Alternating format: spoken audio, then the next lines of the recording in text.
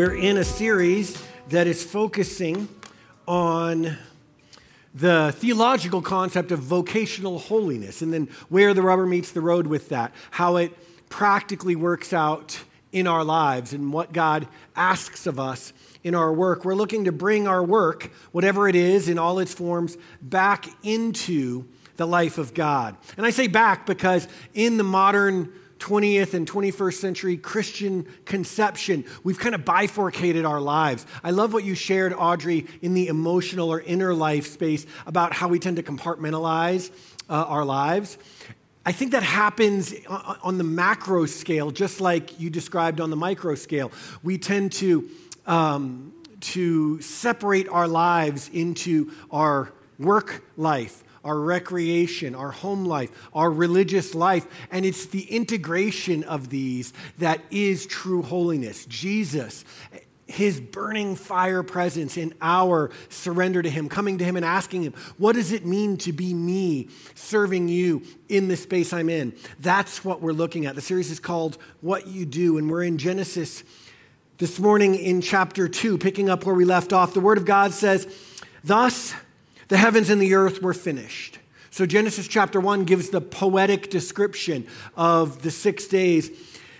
And then the summary here, all the host of them. And on the seventh day, verse 2, God finished his work that he had done, and he rested on the seventh day from all his work that he had done.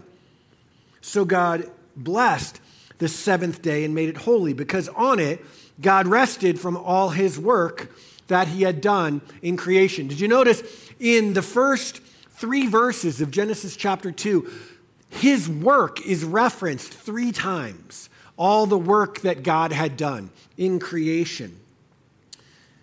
Our title this morning is Work in Paradise. And you see it in verse 15 when this is summarized. The Lord God, after creating humans in his image, took the man, or he made the man first, right? Adam, and then subsequently Eve. But he took Adam and put him in the Garden of Eden to do what? To work it and keep it. And so there that time stamps work not only as the business and domain of God in creation, but work in the garden, in paradise, before the snake and the apple in the fall. Work in paradise is our subject this morning, and the premise is that in the beginning, there was work. And this would seem obvious, except for so much of our faith culture is predicated on this flabby notion. I say flabby because it's not often thought through on a theological level, but this presumption that paradise was work-free, and work came as a result of the fall and the curse. That's the way we typically understand it.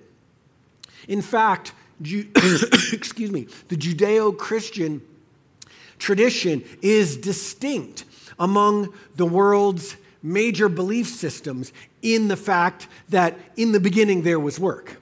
For example, during the time of Jesus, the 2 prominent, probably prevalent belief constructs were held by the Egyptians and the Greeks. And in the Greek system of belief, there was paradise that the gods enjoyed, but they had this sort of high drama feud. It was like an evening primetime soap opera, like Dynasty or Dallas from the 80s. The gods were always having some kind of drama. Somebody was getting with someone else's spouse, and then they were getting mad. So they had this big battle royal, like a steel cage match. And then the result was humans came about, and basically they had to work to clean up the mess that the gods had made. But that wasn't how it was originally designed. And in the Egyptian code, paradise was the natural state, right? That we were created in this state of perpetual bliss and relaxation, like a permanent vacation. Oh, thank you, Matt. A permanent vacation. And what happened was humans screwed it up, and as a sort of punishment, they were relegated to work. Those concepts from the beginning of God's people infused and really informed our thinking about work, and they still do today.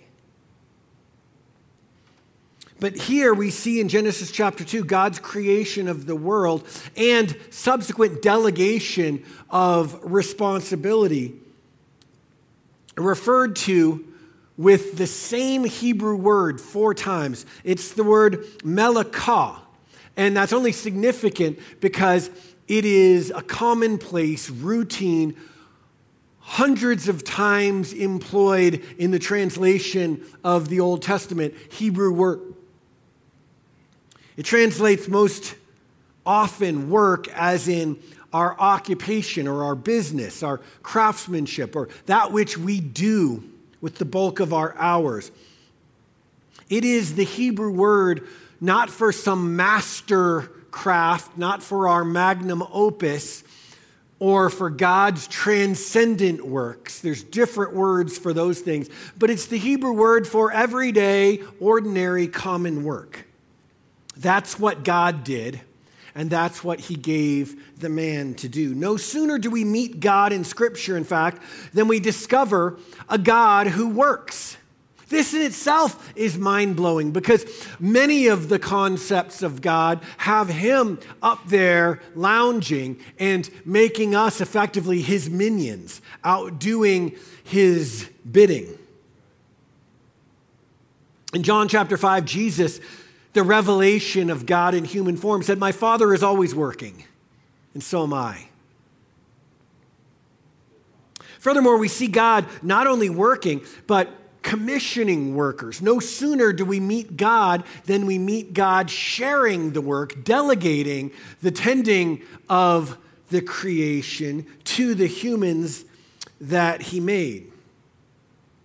He commissions them to carry on his work. He made a garden there in verse 15, put the man in it, and charged him to work it, melakah, and keep it.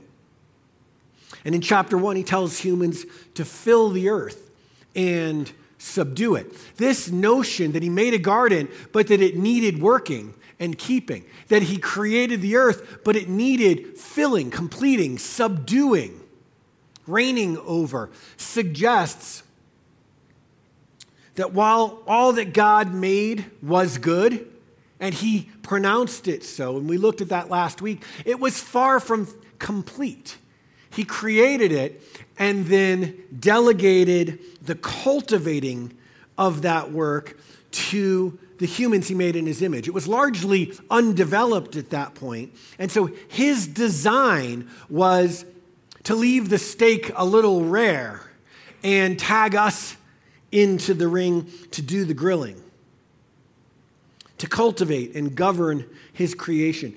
In his insightful book on this subject, Timothy Keller observed the fact that God put work in paradise is startling to us because we so often think of work as a necessary evil or even as a punishment.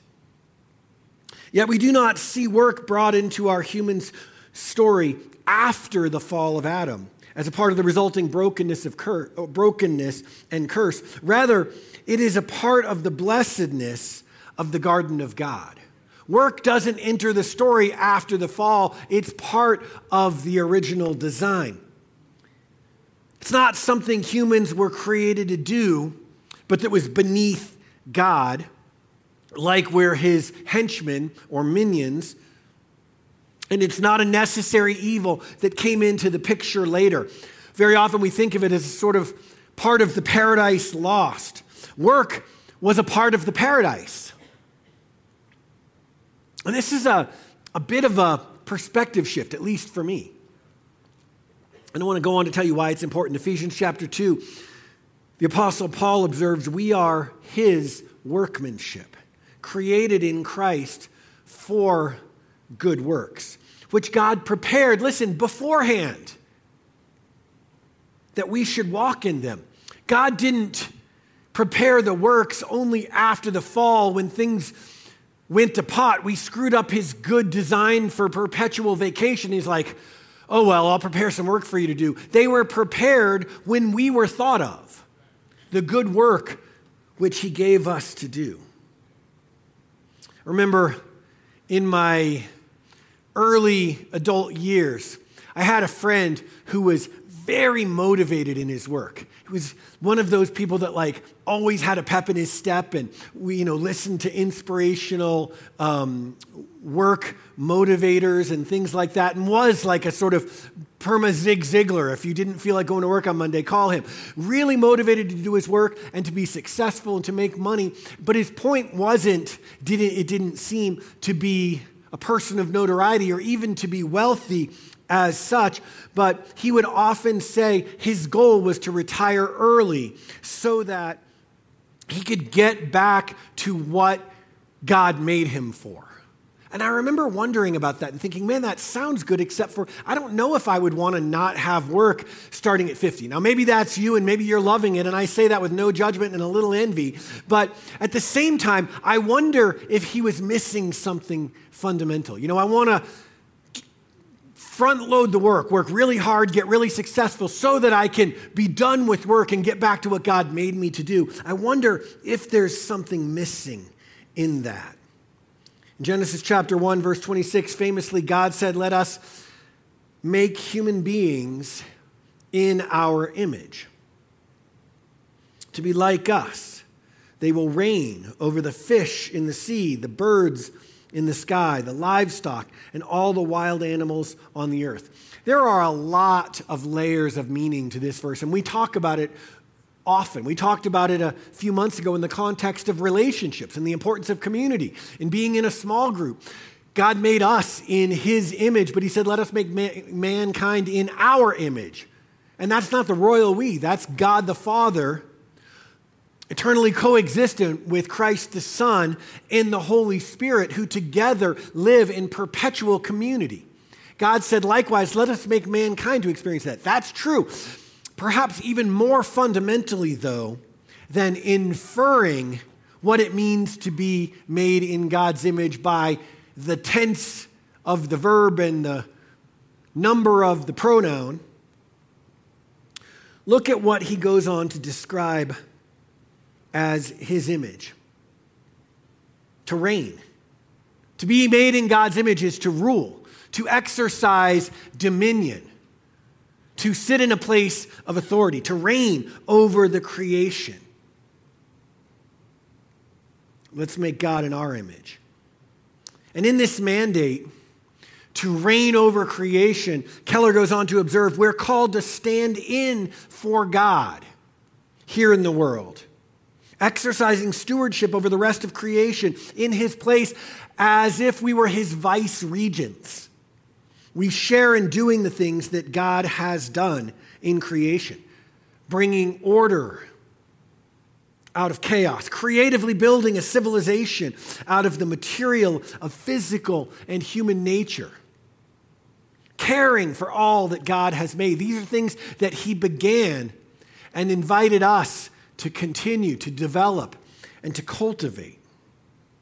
Work evidences our dignity as human beings, perhaps more primarily than any other expression of our being, because it reflects the most essential, or among the most essential of God's attributes, authority. God is sovereign. God is in supreme, enduring authority. And being made in his image, he makes clear, reflects that glory.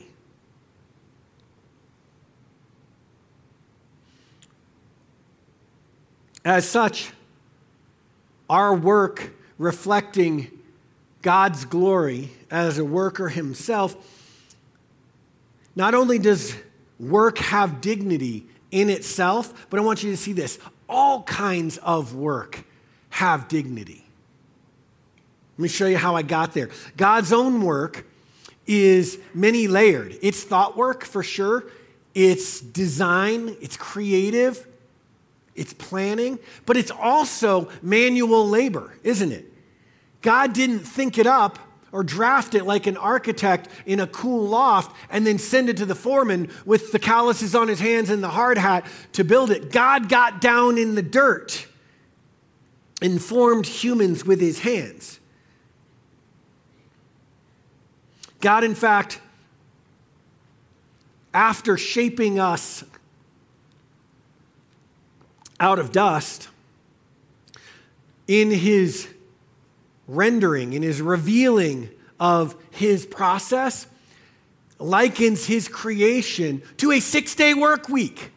Now, a lot of theological hand-wringing has happened over whether God created the earth in a literal 6 24-hour periods or over a metaphorical week that was actually billions of years. I think we might be missing the point. Now, he created it in some length of time, or he created it before he created time. I have no idea. We can ask him about that, or just go to the microfiche room in the library in heaven and look it up quickly. But here's the bigger point in my mind.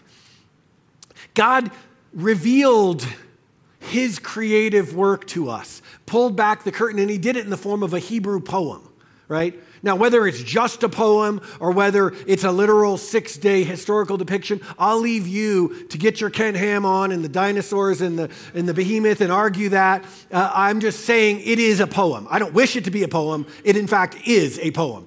And Hebrew scholars will show you the way it functions, kind of like how you can look at a haiku and go, it may be a bad haiku. It may also contain like how to code malware, but it is, in fact, a haiku. This is a poem. So don't stone me if you're the Ken Ham Walk with the Dinosaurs crowd, okay? I'm just saying it's a poem.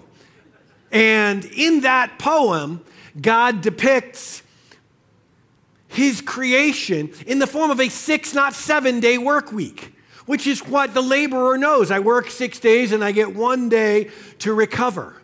God dignifies work entirely and communicates in making us in his image that all kinds of work have dignity. In the words of the 1980s prophet Dolly Parton, working 9 to 5, what a way to make a living. We meet God in the Old Testament, right? Think about it. And we meet him as a gardener. Then we meet God in the New Testament, and we meet him as a carpenter. David, the man after God's own heart, was a shepherd. The rock of the church was a fisherman. And the guy that went on to write 2/3 of the New Testament made camping gear and sold it himself. Physical labor is God's work, no less than astrophysics. Running a Fortune 500 company is God's work, and so is cleaning its headquarters. No task is too small to reflect the immense dignity of the image of God. I'm reminded of a scene in The Breakfast Club when Brian explains to Bender with some frustration, without trigonometry, there'd be no engineering. And do you remember what Bender said? Without lamps, there'd be no light. You really haven't watched The Breakfast Club recently, have you? I lament that for you. And for you millennials, you should watch The Breakfast Club because it has vast explanatory power on why you are you. I'm going to say anything else about that. Just watch it. And you'll be like, oh, wow, I just found myself. In 1970, probably the greatest economic mind of at least the second half of the 20th century and the father of modern capitalism, Milton Friedman, wrote an article, a fateful article in the New York Times that summer, where he asserted, controversially, that the sole purpose of a firm is to make more money for its shareholders. And he brought into focus this vague distortion that capitalism has layered onto our work. Now, let me pause and say, I don't think capitalism itself is bad. You may, I don't. I prefer it to the other socioeconomic systems available. I'm not a huge fan of totalitarianism and centrally planned economies. I'd rather not have somebody tell me what job I'm going to do and how much I'm allowed to make. It's just that capitalism, while not bad, is incomplete as a descriptor of social order and inept as a theology. And we in the church have jumped over ourselves to morph capitalism into a theology. And what we've done is distorted God and ourselves in the process. Capitalism has taught us that The goodness of our work is empirically measurable, and it's measured by the value that it creates. That our work, therefore, is a means to an end and exists as such on a hierarchy, very specifically laid out. Modern capitalism, as an economic system that the church has co-opted as a sort of practical theology, just under the surface of our consciousness perhaps, has installed some pervasive ideas about our work. Are you following me? I know this is a little classroom. This comes home. Does this make sense? All right, one is that work is a necessary evil. The only good work is that which helps us make money in order to handle our business. It's a means to another end. And the other is that lower status or lower pay work is an assault somehow on our dignity. That's led to our approaching work as a way of chasing higher wages, prioritizing prestige over the best fit for our skills, gifts, and disposition.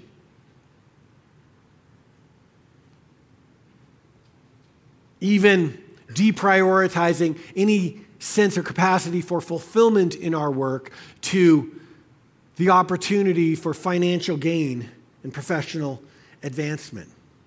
The result, I think, is that we have allowed ourselves to stigmatize certain kinds of work while elevating others.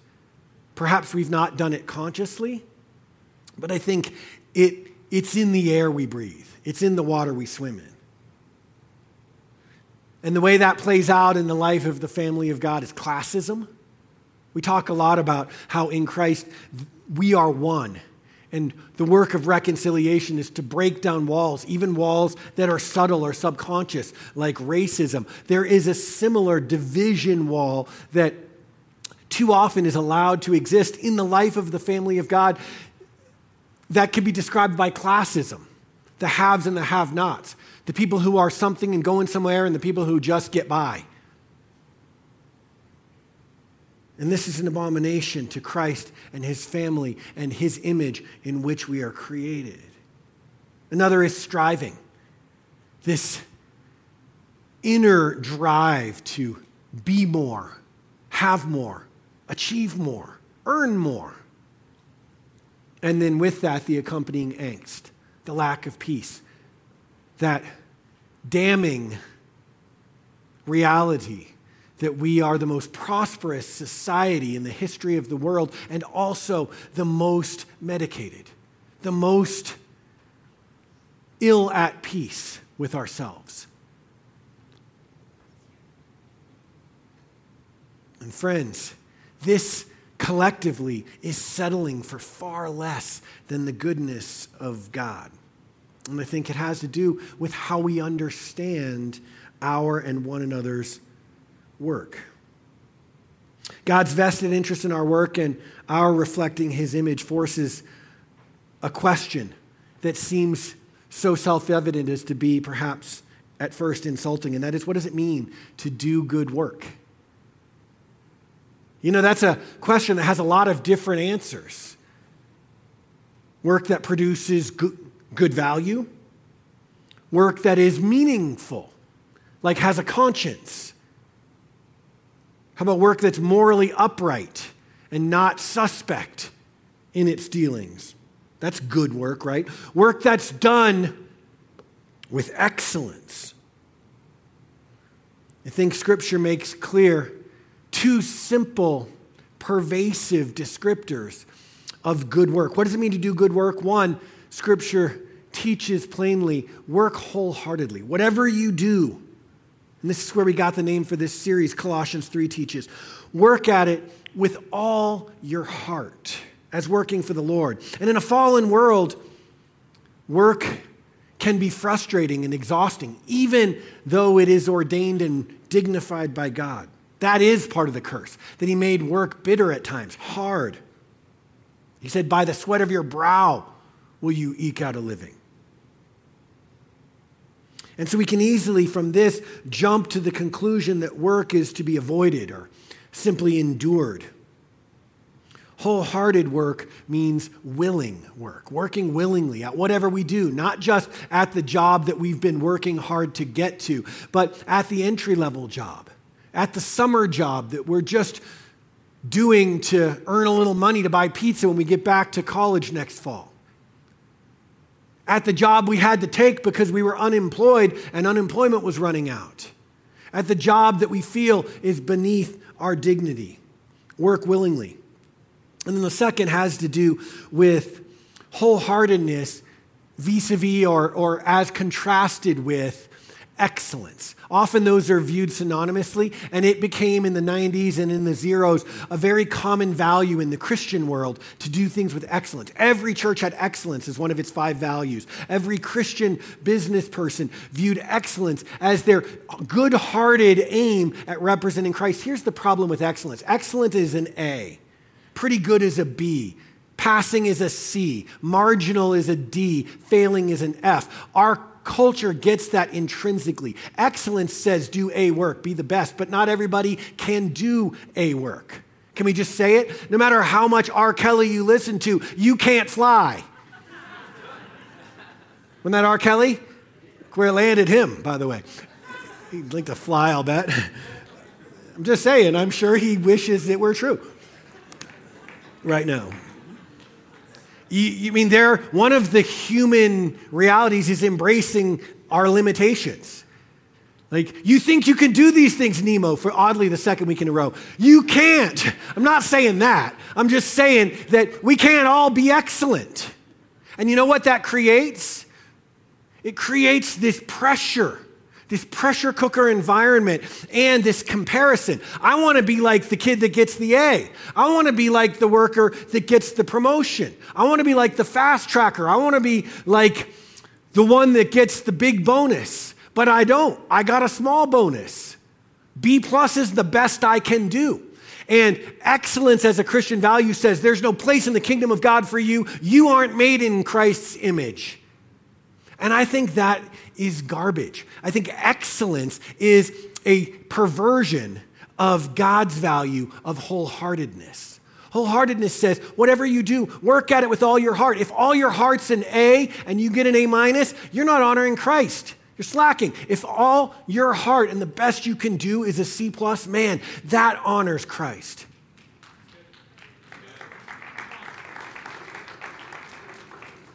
And so here's the big difference. Let me just make it plain. Excellence is about us and our performance. Wholeheartedness is about Christ who formed my heart and looks at it. Okay, so what does it mean to do good work? One is work wholeheartedly and the other is work incarnationally. We are his body. We bear his image. His incarnation began when he came to the earth and manifested when he ascended and then empowered us to be his body. Colossians 3 also says, and so whatever you do, work at it with all your heart, and whatever you do, do it all in the name of the Lord Jesus. As his representative in cultivating and tending creation, our work is not a means to an end of survival or provision or advancement. Incarnational work sees it as intrinsically valuable because we are the representatives of Christ. We are filling, subduing, and tending his creation. Whether we're conceiving of a corporation or cleaning its headquarters.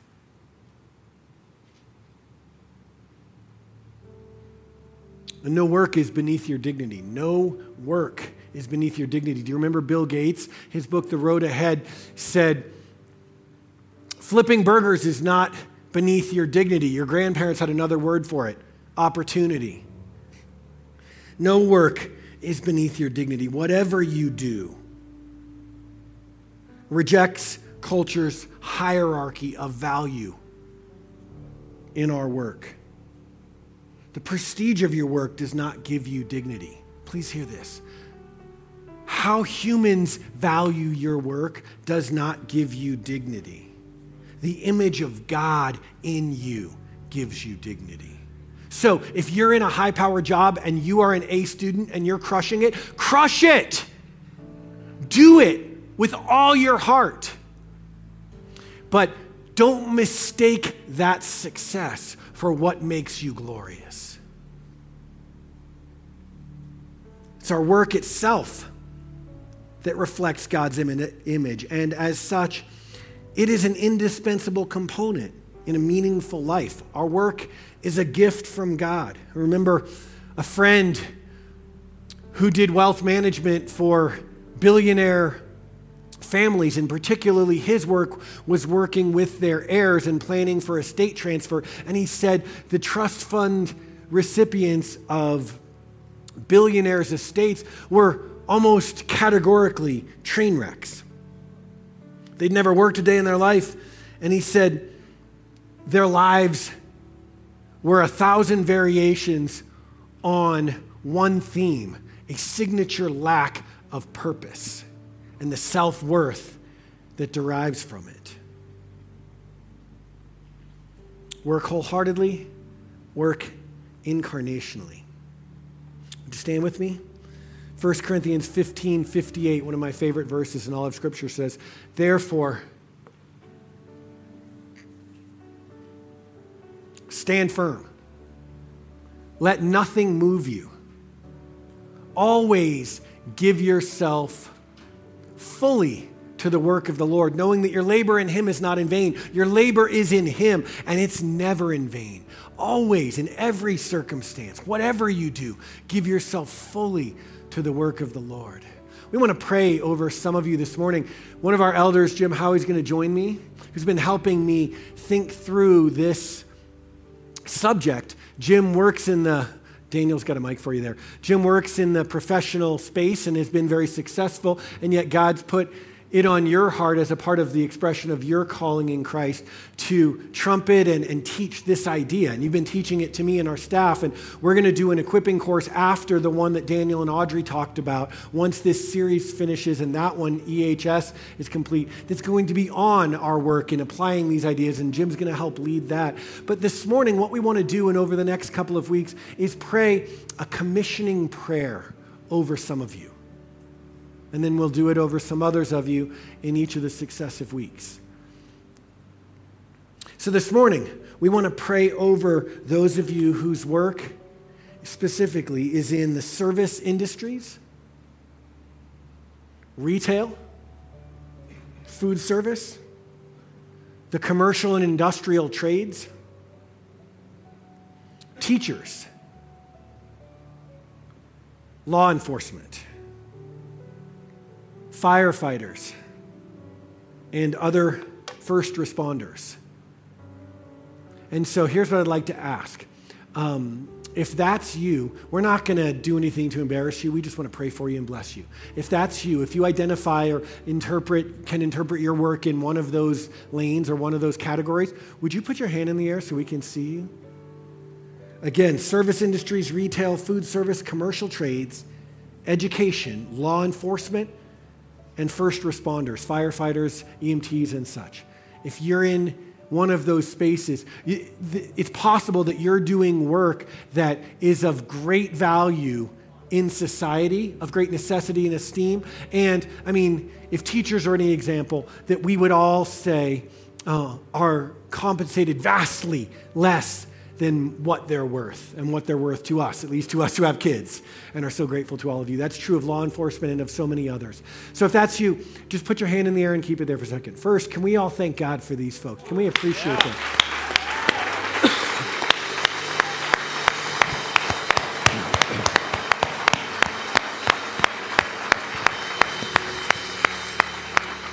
We're so grateful for you. Now, keep your hand in the air just for one more minute, and we're going to pray over you. So if you're standing around one of these sisters or brothers, or if you're not, but there's not someone standing around them, would you just kind of get out of your seat and move around, and let's a bunch of us just gather around them, lay a hand on their shoulder, and we're going to pray for them. So it's not just Jim praying for them, it's you and I praying for them. Let's all pray together in faith. Can we do that?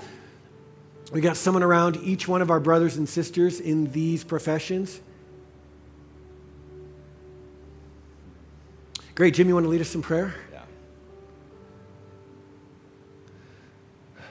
Lord God, we thank you that you are with us. Thank you for that you're with each of these folks. We don't understand sometimes why you would ask us to be your co-laborers, but you do, and we are grateful for work, and we're grateful for the privilege of reigning and working to help this world work. Lord, we pray for each of these folks, for each of these, all of our congregation in each of these spheres, that you would fill them to the full. Strengthen them with power. Fill them with your Spirit to walk in tomorrow to their work as your representatives, as your missionaries there. We pray you'd give them eyes to see the dignity of their work, eyes to see the work you would have them do tomorrow, this week, this year. Give them eyes to see the people around them, the customers they're serving. Give them a vision for how they can do their work with their whole hearts in ways that would honor you, in ways that make the world work. God, we just thank you for the privilege of co-laboring with you. Bless these folks, send them out, strengthen them with your power through your Spirit in their inner beings, that they may be filled up to all your fullness, that they may shine like stars as they hold out the word of life. Bless them, Lord. Yes. Thank you, Jesus. Thank you that you are with us wherever we go. Thank you for each of these folks, Jesus. Yes. We love you. Amen. Father, we speak a blessing over these, our brothers and sisters, from your word. Whatever they do, just pray this in agreement. Whatever they do, may they work at it with all of their hearts. And may they do it in the name of the Lord Jesus. And may they stand firm. Let nothing move them off kilter. May they give themselves always and fully to the work of the Lord and know that their labor in you is not in vain. In Jesus' name, amen.